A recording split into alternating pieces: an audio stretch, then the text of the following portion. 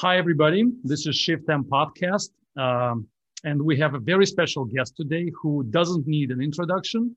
Bjarne Stroustrup is the man who created and developed probably the best and the most popular programming language in the world, C++. And today we'll have questions about programming, programmers, but not so much technical questions, but more about social maybe aspects of programming languages and so on. I actually prepared some questions on my own, and I also asked on Twitter our followers their questions. So we're going to be two parts of questions, and I hope we will have time to answer all of them. Bjorn, hello. Hello.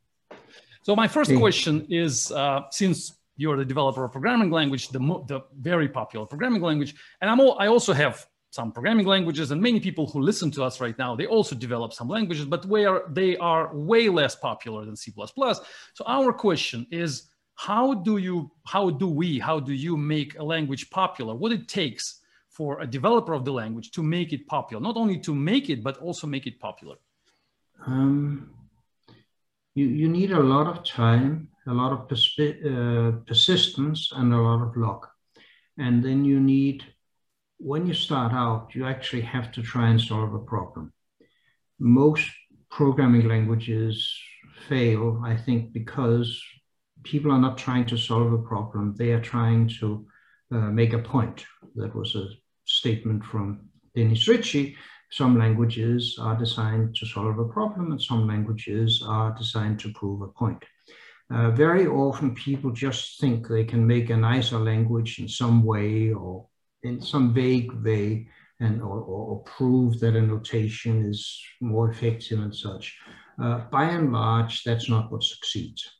If you look at the languages that are really successful over a longish time, over large numbers, hundreds of thousands, millions and such, they had a problem that needed solving, and they had an articulated idea of how they were going to solve it. In case of C++, there wasn't a language that could do really hardcore, low-level programming and abstract away from it when you need to, because complexity was increasing and management of complexity was important. But despite everybody's claim, performance, efficiency also remained important. The way I used to say it was the only thing that sort of grows faster than computer performance is human expectation. We always want more. And so for more, we need the performance from the machine, and we need to handle the complexity. Other languages have different kind of strategies. And then you have to carry on for a long time. A lot of people work for something on the order of 5 years, and then they get what they really wanted. It wasn't a programming language. It was tenure in a university or a PhD or some local fame. And then they go and do the next project and something else, and the language dies. Obviously, people don't usually think of it like that, and it's rude. They are trying with certain idealism, trying to get their ideas out. But as the problems occur and as time goes by, their aims and their motivations evaporate. I have, as a rule of thumb, about 200 languages are designed every year. That may be off by, maybe it's 1,000. And most of them die. And so persistence is really important. I get my motivation by talking to users. What are their problems? How do they respond to my suggested solutions? And talking to users, seeing that something good comes out of it is what keeps me going. I've been going, 4 decades. That's a very long time. But the point is that the things that motivated me keep coming back. It actually does something good. It's really nice to see that little Mars helicopter whizzing around up there, and then knowing that there's some C++ in the flight software. And talking to people who build things that are interesting is important, is what keeps me going. And I think that is what keeps the language successful. That is, it is not dead, it is not boring, doesn't bore the developers. New people are attracted because it does something good. And that's where you get the long-term development from. And then the other thing is that people sometimes get a bright idea a couple of years in, and they make a completely radical change that breaks all the user code. They basically cut their users off by the knees. Not a good idea. The new language can be much better, but stability is a feature. If you have people who trust you building their careers, their products, their companies on it, you can't just cut them off. So stability is a feature. It's a pain in the neck. I mean, having to do compatibility over a long term stops you from moving fast, stops you from doing interesting things. On the other hand, you have a responsibility. You've got these people to trust you in your language. You must support them. And by listening to users, you mean all users or a selected group of users? And let me rephrase my question. We know that C++ language and many other languages which are very popular, they have so-called committees which make decisions about what's next going to appear in the language. And very often people like programmers, they look at these committees and they see that committees are making decisions which are not as solid and strong as they would be if there would be just one developer, one author of the language. Like C++ right now is getting new features every few years. And I believe that if you would be probably the only developer of the language would look differently right now. So how do you feel about this? What do you think? Is it a good idea in general to have a committee and vote for the decisions instead of having like very small group of decision makers, maybe 1-2 people in the language? I, first of all, don't think I had a choice. That committee had to be started. The biggest corporations in the computing industry insisted it be started, and they insisted it be ISO. It was IBM, it was Sun, it was HP. They controlled the industry at the time. So I didn't have any choice. And so I had to live with it. Now, I think the ideal organization for a programming language is a small sort of executive group that makes decisions, and a large community that can contribute somehow. You need something in the central that cares for everybody and who has deep understanding and a broad knowledge. People who come up usually has a solution to their own personal problem or local problem or problem in their industry. They have a narrower view, and it's easier to solve things for a narrower community. I'm here talking about something like C++, a general purpose programming language, and you have to look at a larger community. Getting back to your original question, who do you listen to? The answer is you have to listen to a lot of people, and you have to not be in a bubble. You don't just talk to your friends. You don't just talk to people who think the way you do. So for years, basically all of the years I worked on C++, I tended to go somewhere, usually give a talk to some users, and very often in places that I hadn't been before. Car factories, games places,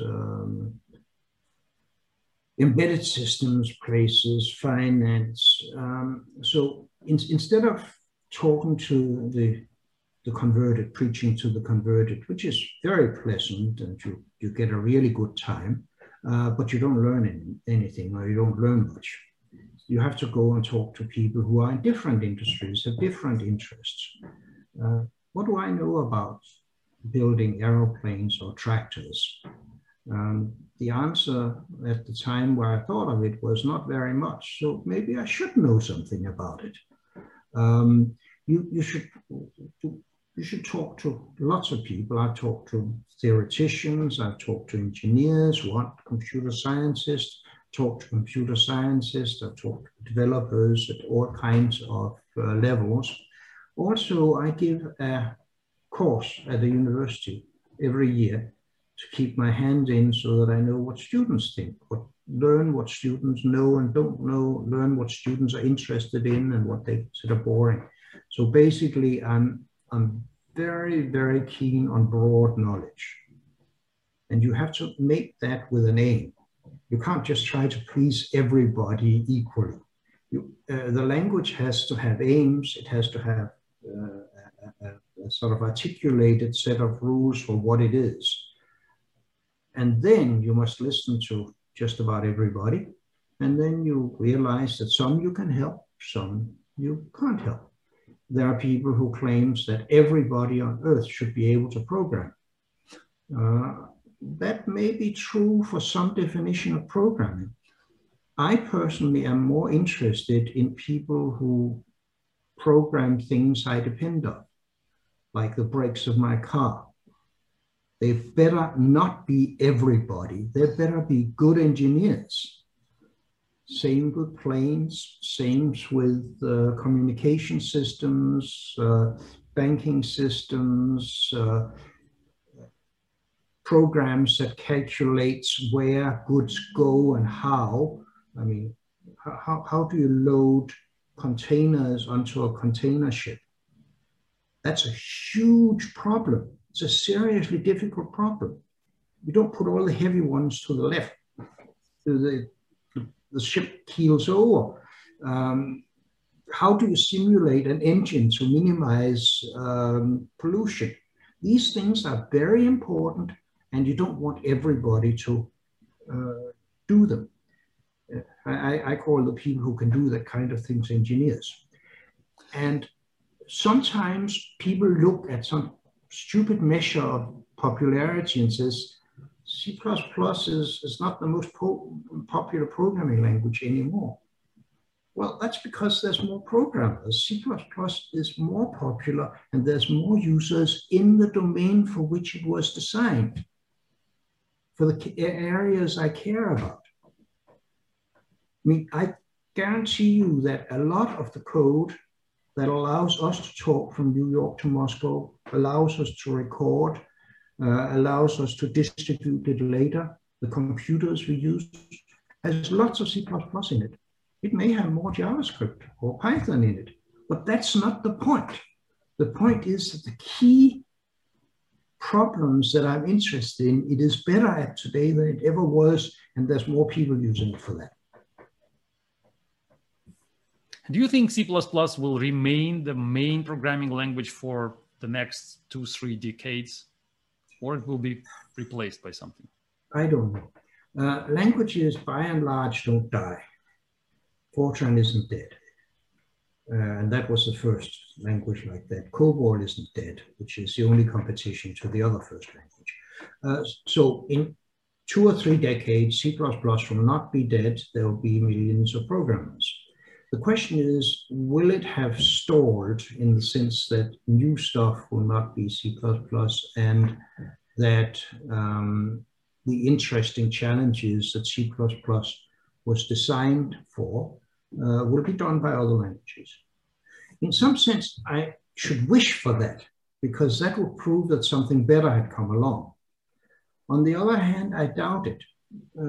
C++ is grappling with some really seriously hard problems. And lots of other languages are easier to use, are simpler, partly because they don't accept those challenges, because they don't have to. You can always call a C++ program to do the job for you, and then complain C++ is too complicated. So I hope that something better comes along. I'm not particularly sort of optimistic about that. And I am reasonably optimistic that C++ will be a vibrant and viable language in a decade or 2. I can't see further in the future than that. And Do you believe that these engineers who you just mentioned, the people who design software for mission critical systems, potentially could be replaced by maybe artificial intelligence or something like that? And now we have the trend which is called no code. You probably have heard about this name, low code or no code. And some people say that there will be more computers involved in the way when we write code. So right now we type a lot of symbols when we write code. For example, in C++, you have to type a lot of things. And in the future, they say there will be even blocks which you just wire together and they just start working. So programming will be less and less about coding and more about wiring pieces together. People have been saying this for at least 30 years, maybe 40 years. I am sure.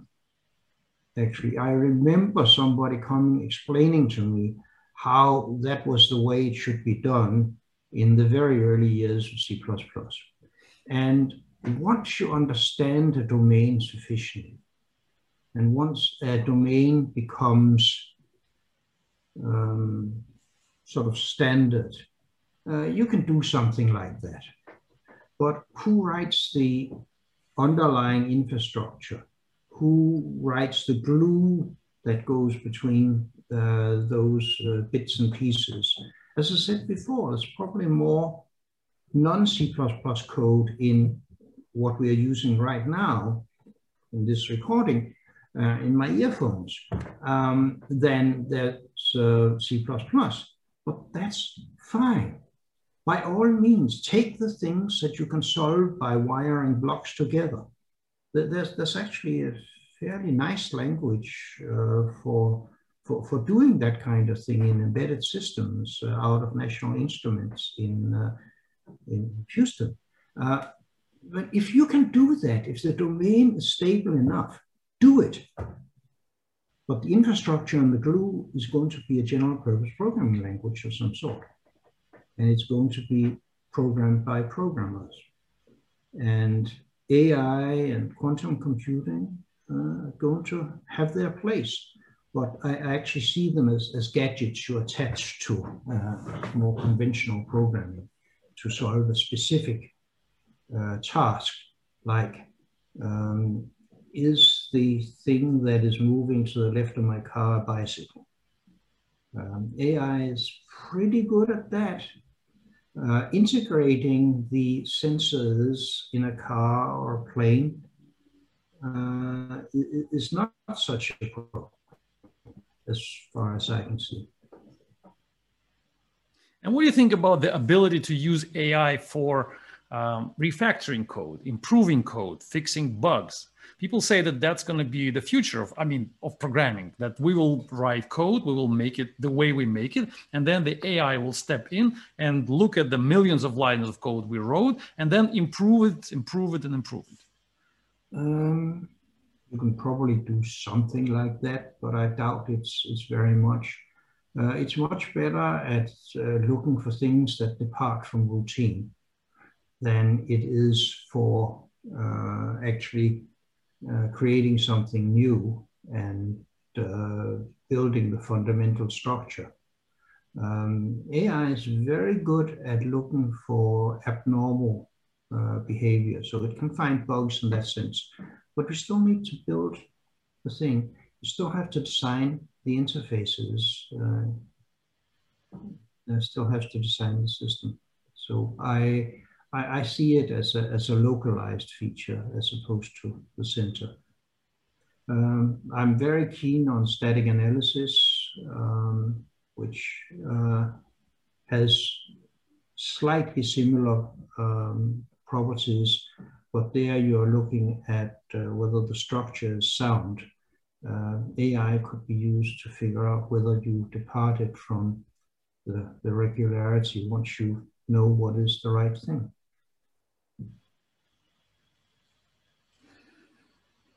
So you don't think that we will ever have computers writing more, doing more with our code than we do with the code manually? I don't know. If we're talking a couple of years, the answer is no. If we're talking about 100 years, I have no clue, and neither has anybody else. And so what's the time scale? I think we have a lot of really important problems for which that is not the approach. And they will keep us busy for maybe 15 years. My thesis advisor, David Wheeler, who's a seriously smart guy, says that anything that's going to be mainstream in 15 years exists in a lab somewhere today. So I could turn around and ask you, in which lab does what you describe exist today at a reasonable scale? And if you can't answer that question, the answer is, well, we're talking about further in the future than 15 years. You know, the main don't concern see it today. Mm-hmm.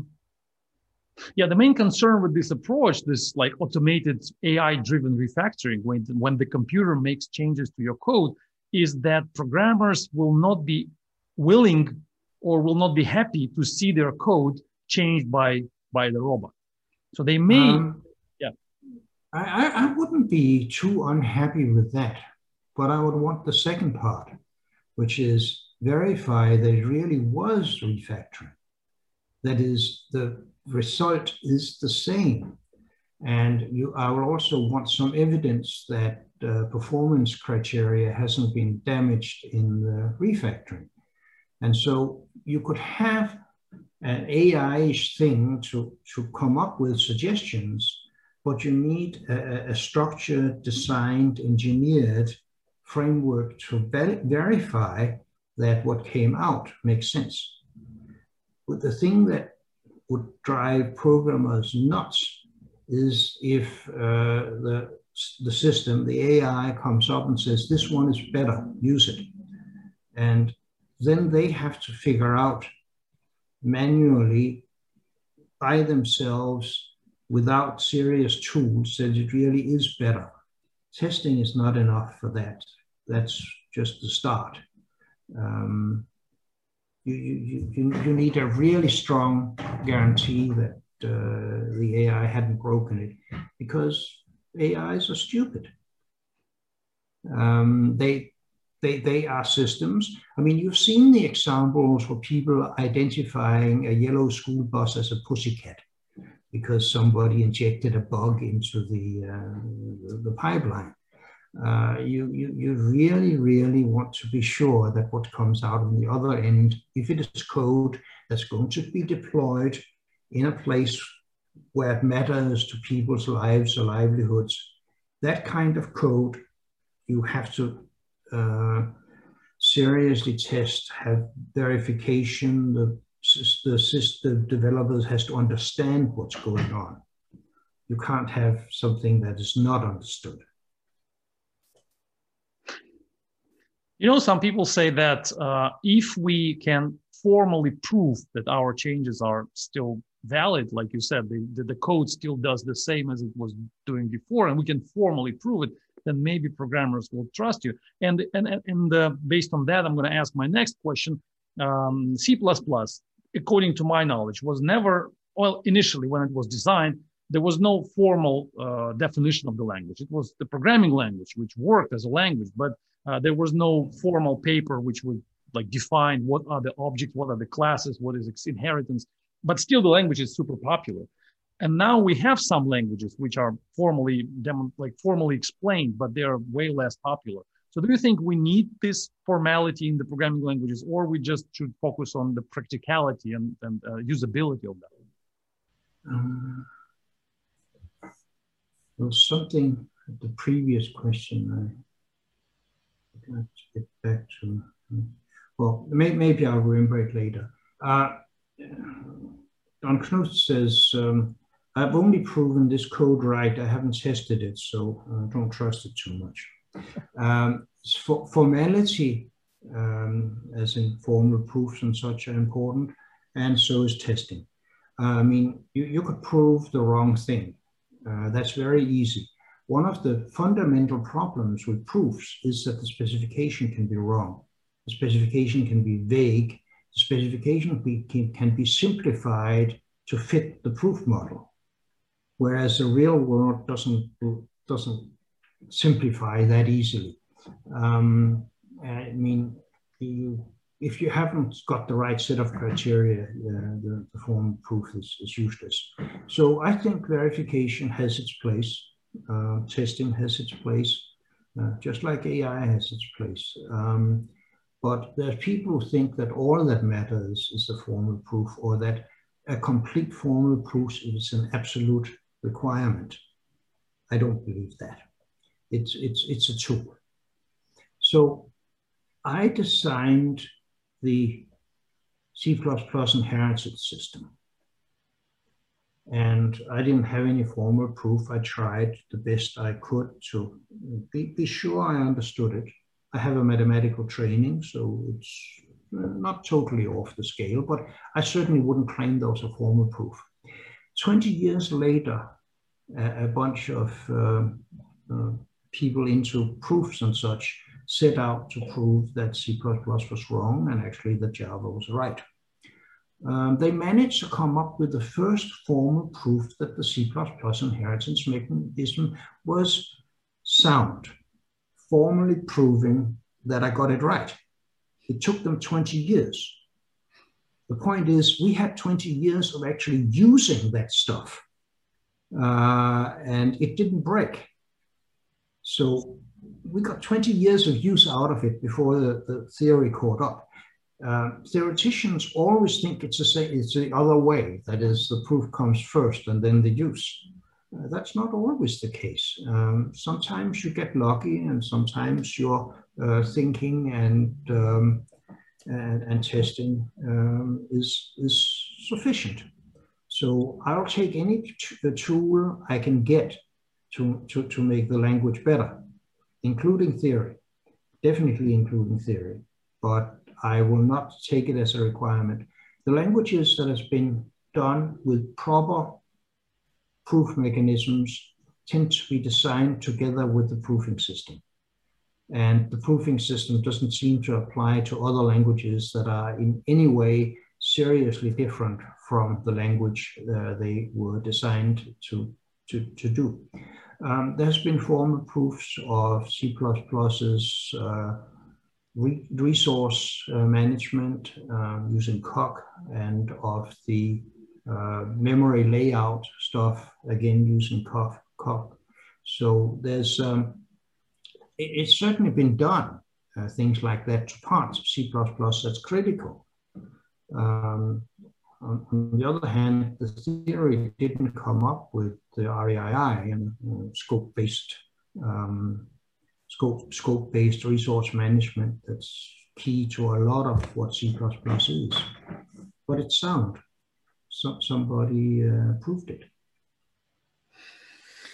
You know what I've heard about C++ is that it's a language. I was using C++ for probably 10 years. I've heard about that the language is that it is a good language for good programmers. But if programmers are junior programmers, then it's very easy in C++ to make a mess, because the language provides so many features. It's so powerful that it's very easy to abuse it and do something which is not supposed to be done there. And that was okay probably 30 years ago, when the programmers were just an elite group of researchers and scientists, and like you're saying, there was no claim that anybody has to be able to write code. But now the situation is changing. We have probably 20 million programmers in the world, and most of them are far away from being researchers or scientists. They're just people doing their job. They just train for a few months and then they start programming. So don't you think that now it's important to give them now it's more important to design languages so that they will be more simplistic and by design prevent mistakes, instead of giving them a lot of power, people? You're right about the problem. You're right about the complexity of the language, but I don't think the solution is necessarily another language. Languages increase in complexity over time, and when they broaden their application domain. And so when Java came, one of the major claims was you could rip out 3/4 of C++ and you didn't need it. And at the time I said, well, if Java survives, it will triple in size in the next 5 years, and it'll be a much better language for it. And I was right, both on the size growth and on the improvement. So complexity is inherent in the problem area. And if you want to stay simple, you mustn't broaden out in your application domain or in your user popularity. Now, C++ went the other way. It broadened, was good in many areas, were good for optimization. You can write elegant code in it, and you can make a total mess of it. And so I figured that out quite a few years ago. And so I started a project called the core C++ Core Guidelines for addressing this problem. What does it take to write good, modern, safe C++? There's a set of rules that can do that. You cannot get absolute safety if you allow all the constructs in C or C++. So you have to have restrictions. Furthermore, if you don't have library support and trying to write at the lowest level of the language, you get into messes that you can't prove your way out of. You can't write static analysis that proves correctness. So I came up with the idea of a three-pronged approach. You have a set of guidelines. They're supported by a minimal set of libraries, which is mostly in the standard library, and it's supported by static analyzers. And I've been working on this for at least the last 6 years, and I've just put a note in about how you can use that approach to get guaranteed type and resource safety. It'll be in the next mailing for the standards committee. The problem is that a lot of people like to fiddle with complicated little things, so I've been somewhat disappointed about the relatively slow progress on this. But it's coming. The Microsoft static analyzer that shipped Visual Studio, which is based on some of these ideas, and I have sent test cases to the group that's doing it, I can actually prove that you don't have any memory leaks and things like that. So we're getting there, and we can get complete safety out of that. And in some areas that's important.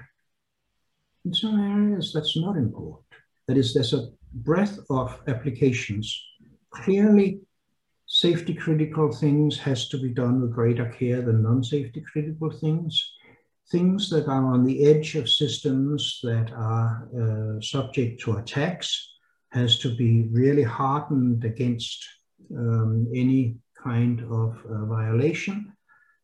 Systems that are behind effective firewalls or isn't critical in a short term can be written in a more conventional way. In other words, you can gradually tighten the system. It's not an either or. And that's one reason I'm trying to distinguish between what can be done and what should be done. What the language rule says, what the recommendations are. And I think it's absolutely necessary to support the guidelines with static analysis, because humans are not actually very good at following rules. It's not just that they don't want to follow rules, which happens, but you know, if there's too many rules, if they're too complex from a human point of view, we don't follow them. We make mistakes, especially late at night or if we're in a hurry. So we need static analyzers for that. A lot of static analysis is to apply simple rules again and again and again. We are not good at that. Good programmers don't like to do things 2,000 times over a code base with 500,000 lines of code. We're just not good at that. So we need static analyzers. So we need what I think of as a subset of a superset rule. That is, first you enhance the language with a set of foundational libraries. And once you have a more ideal language that way, you can cut away and saying, we don't do that lower level stuff anymore, except inside the implementations of the libraries. Again, some of the unsafe or hard to prove things, if they are encapsulated and localized, you can deal with them. That's what you do with libraries. So we had span, very simple. The main problem with a lot of low-level code is the pointer. The pointer doesn't know what it points to. It doesn't know how many elements there are, for instance. And this has been known for a long time. I was talking to Dennis Ritchie about this. Dennis Ritchie proposed fat pointers to the C committee once, and it got rejected. Fat pointers is a pointer with a size on it, so you know how many elements there are. We designed for the core guidelines, which it's an open source project. You can go on GitHub and find the rules.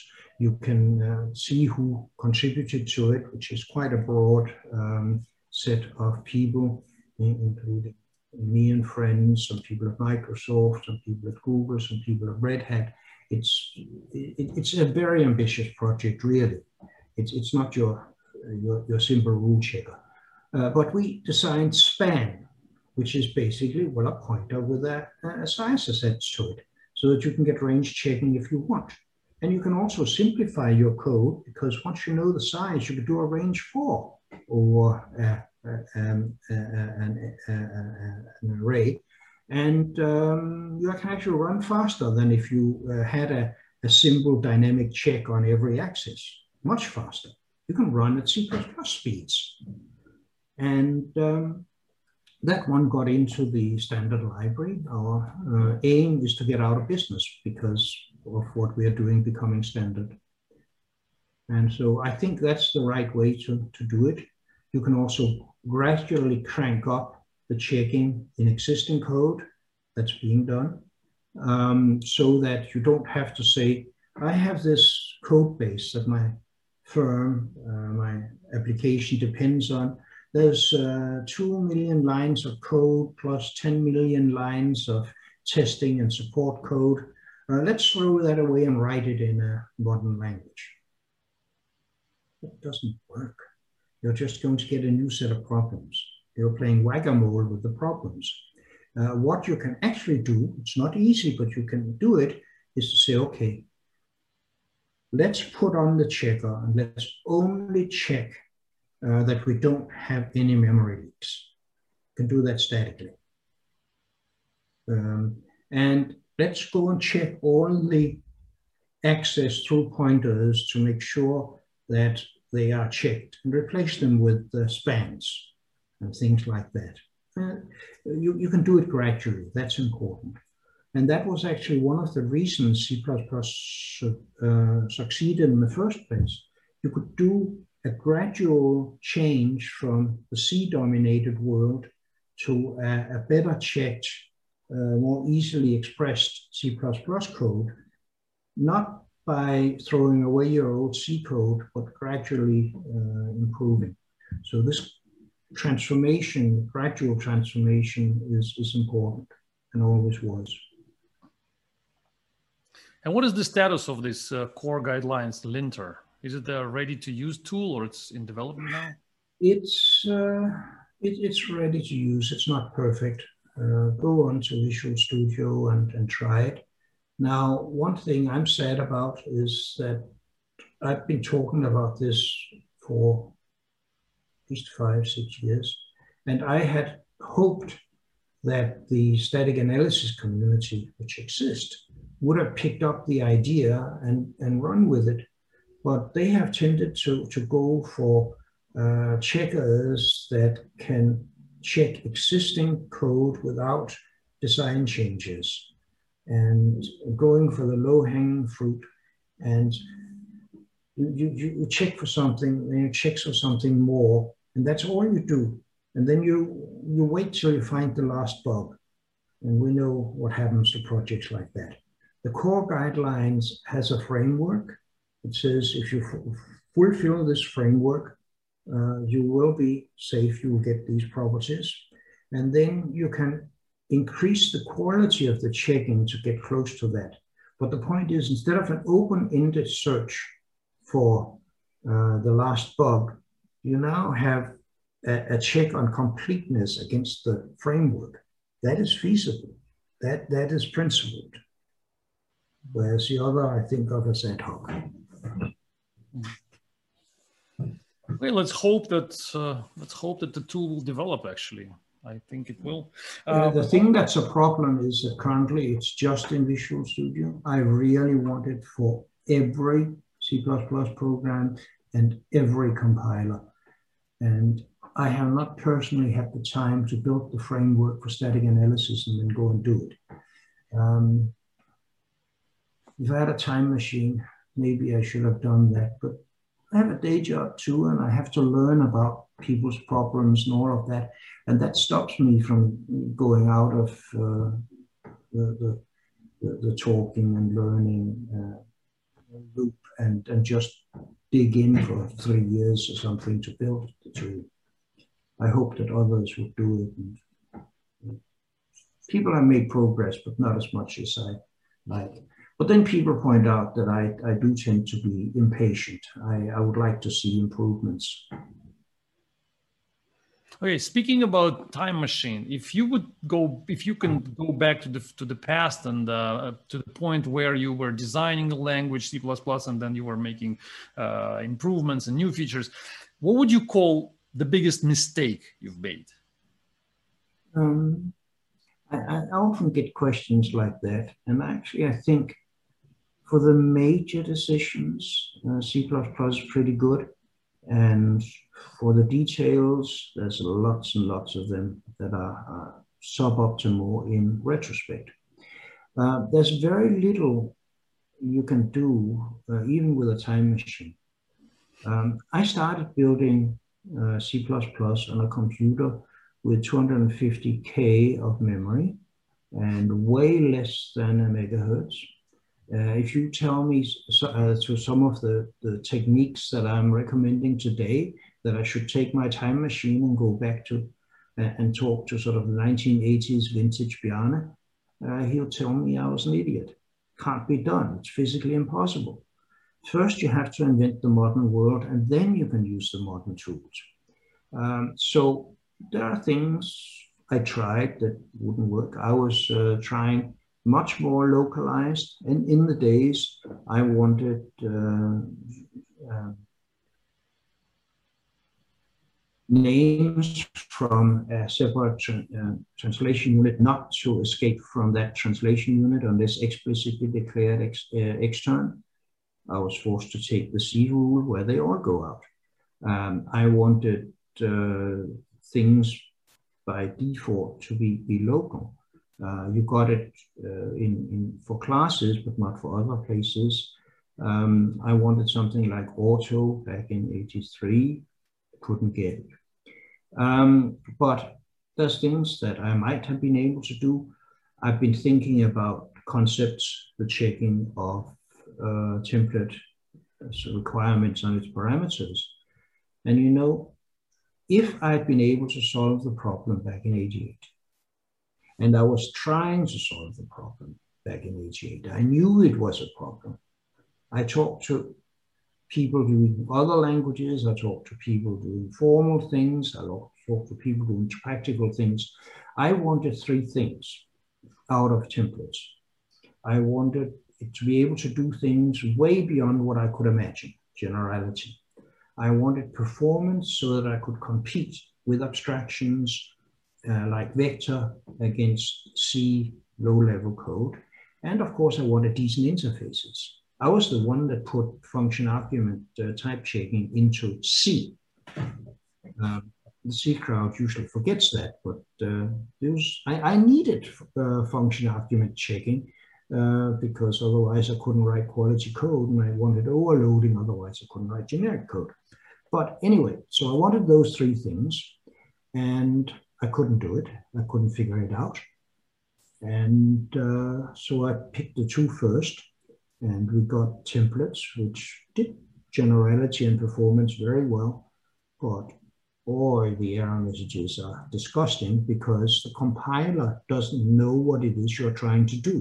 There's no type checking at the call interface.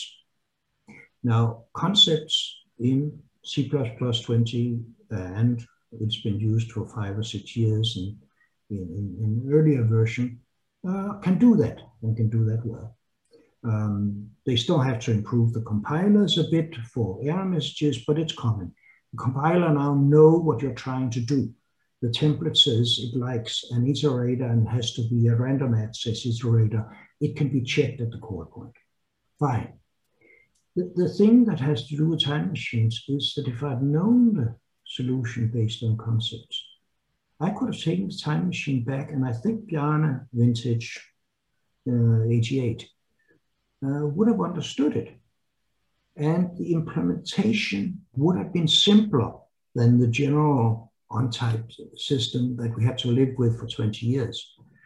I think it might be the only place where a time machine would really have helped, because not only was it the right solution, I knew the problem, and the solution didn't require resources that wasn't available then. It could be done on a 1 megahertz machine and a megabyte or 2 of memory. I mean, people think about gigahertz and gigabytes. In those days, a solution would have to fit into mega, not giga. Okay, what if we have the time machine and we move to the future? What do you think would be the biggest breakthrough, technological or scientific breakthrough in the area of programming languages in the coming 20, 30 years? What's the prediction? If I knew, I would probably be working on it. I'm not a great grand visionary in the science fiction sense of the world. I mean, yeah, I'd like a tricorder, but you know, let's stay with what we can build. And so I tend to think in terms of, I'm patient. I know that things will happen in the longer terms, and I'm pretty sure I'll get ideas in the longer terms, but I tend to focus on the next sort of 5, 10 years. And I tend to focus on the framework I know, which is C++. So when people say AI or quantum computing, I say, okay, you do that. I'll try and do the engineering infrastructure that makes it possible. What do you think most of the AI is actually written in? TensorFlow. It's a C++ library. People write their code in something like Python, and it translates into calls to a C++ library that your computer will spend 98, 99% of its time executing C++ to do the job. So I have my world, and I'm very happy to help people build other worlds. But the grand vision, it's sort of fairly simple thing. I want to do good abstractions. I want them to be general. I want them to be affordable. And if you have a good abstraction, I'll help you implement it. And C++, it was a scientific project, like a research project, or it was an engineering task for you? I had a problem, which was I wanted to build a distributed system, basically by partitioning a Unix kernel so that it could run on several computers connected with a communication infrastructure. That was my idea. So if I had succeeded, we would have gotten the first Unix cluster and much better Unix multiprocessors in the mid to late 80s. But I got distracted because the tool didn't exist to build that. The tool was low-level code plus abstraction. That was what I needed. I needed to be able to communicate. I needed to build process schedulers, memory managers, things like that. And then I needed components of a distributed system. This bit talks to that bit using this protocol. That's high-level stuff, is abstraction. And so I got distracted into doing this. So C++ was a result of trying to solve a problem.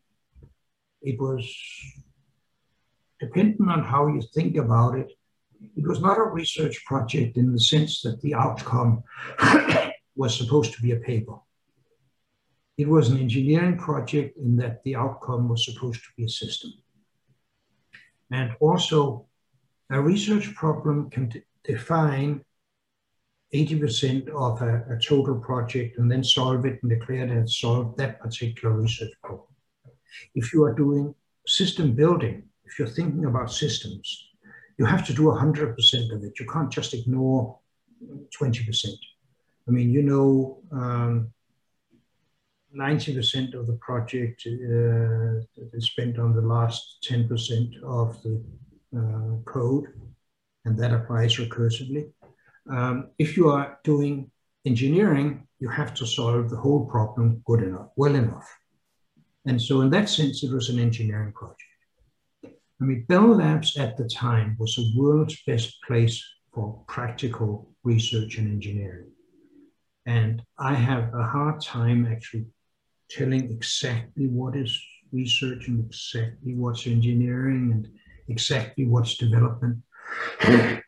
When I was a professor in Texas, they solved the problem. Half of my salary was paid for computer science, the other half from engineering. So I was sort of half engineer. On the other hand, I'm a member of the National Academy of Engineering, so that's definition being a full engineer, but that's different. But yes, it was a very practical research project aimed at solving a particular problem, and then I generalized. That generalization helped a lot of people, and it had the side effect that I never got to build my system because I was too busy helping my friends and colleagues with their abstractions and their systems. That was actually, you just answered my second question. I was interested what you were paid for research and the papers published in the end, or you were paid to solve the practical problem, and you just answered it. That was the side effect of solving the practical problem, right? Yes, it was. But Bell Labs was interesting in many ways. And I spent a couple of years as a manager also, so I know it from that side also. Not that I like management, but sometimes you can't resist a promotion. I think I may have the record in resisting it for the longest, but anyway, I did it. And so somebody explained to me that rewards at Bell Labs is based at the first order of a two-dimensional thing. You have a two-dimension. One dimension here is benefit to the company, and the other dimension is what's known as fame dust. That's reputation, science, papers, and this is delivering systems. The ideal person in research at Bell Labs has a curve like that. They do things that has major impact on the real world through building of systems and major impact on science in the future by writing really good papers. That's the ideal employee. Essentially, all employees fit on this curve. They are heavily biased towards one side or the other. I ended up in a lucky spot somewhere where there was some impact on the world and some impact on science in terms of papers and scientific impact. You got very lucky probably to get into such a place, because in most because in most places where people work right now, programmers, it's not actually happening like this. The money men are not interested in that. They want to squeeze out profit on a short term. I think it's very sad. People often ask me, but where's today's Bell Labs? And the answer is there isn't one. Again, you need long-term planning. Bell Labs, to build up organizations that can do what I just said, require that people can stay there, have a career there. They can go into management and apply it. They need steady funding for decades. Bell Labs lasted as Bell Labs for maybe 8 decades. Most of its contributions are in hardware, the transistor, the charge coupled device, the communication satellite, the cell phone system. There's lots of stuff coming from there. It was an absolutely great place. And yes, I was very lucky. I turned up for an interview, and the first thing they told me was they didn't have any jobs. This is not what you want to hear when you've just crossed the Atlantic to be interviewed. But they had some development jobs. So they sent me to a development organization where I gave my prepared speech. And it must have been a good speech because they dragged me right back to the Computer Science Research Center the next day. Then I survived a fairly grueling interview there, and then I got a job. And in Bell Labs research, the jobs were very interesting.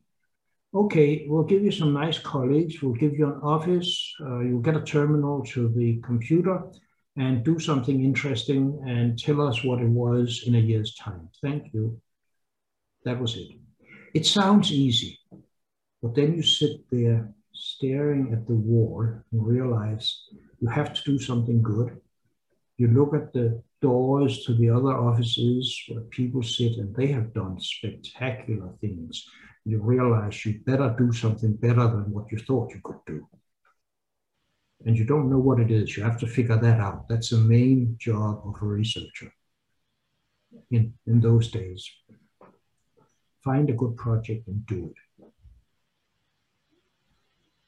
Yeah, my final question, that's a really interesting story. My final question is, what was your goal, I mean, your life goal at that time when you started?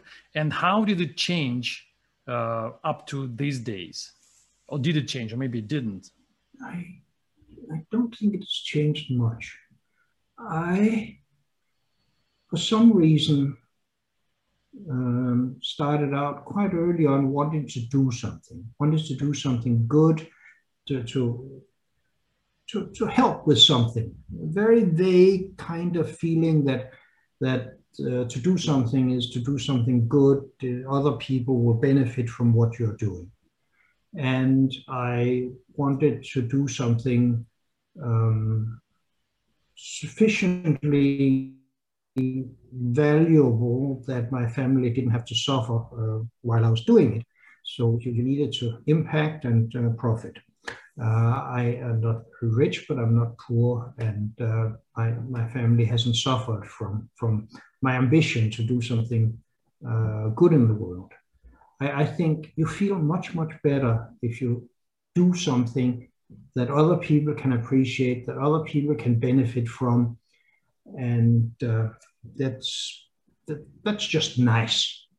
And do it on a great scale is hard work, and it takes a long time. But you know, when you see the stuff, when you go out, you talk to people, you listen to their problems, you see their solutions, you see how they respond. That's important. There's a Danish author I was reading a long time ago when I was a teenager who says, "He who does not plow must write." Basically, if you are not delivering bread on the table for other people, you have to make a contribution to, in his case, it was literature, but that's not my skill. Anyway, but if you can do both, it's even much better. You did both, that's for sure. And we all are very thankful to you for the programming language, for the contribution to computer science. That's enormous, I believe. Thank you. Right. That's it. All my questions. I thank you very much for attending the podcast. I'm sure thousands of people will watch it and they will learn a lot from your stories. Thank you very much. All Bye. right. Bye.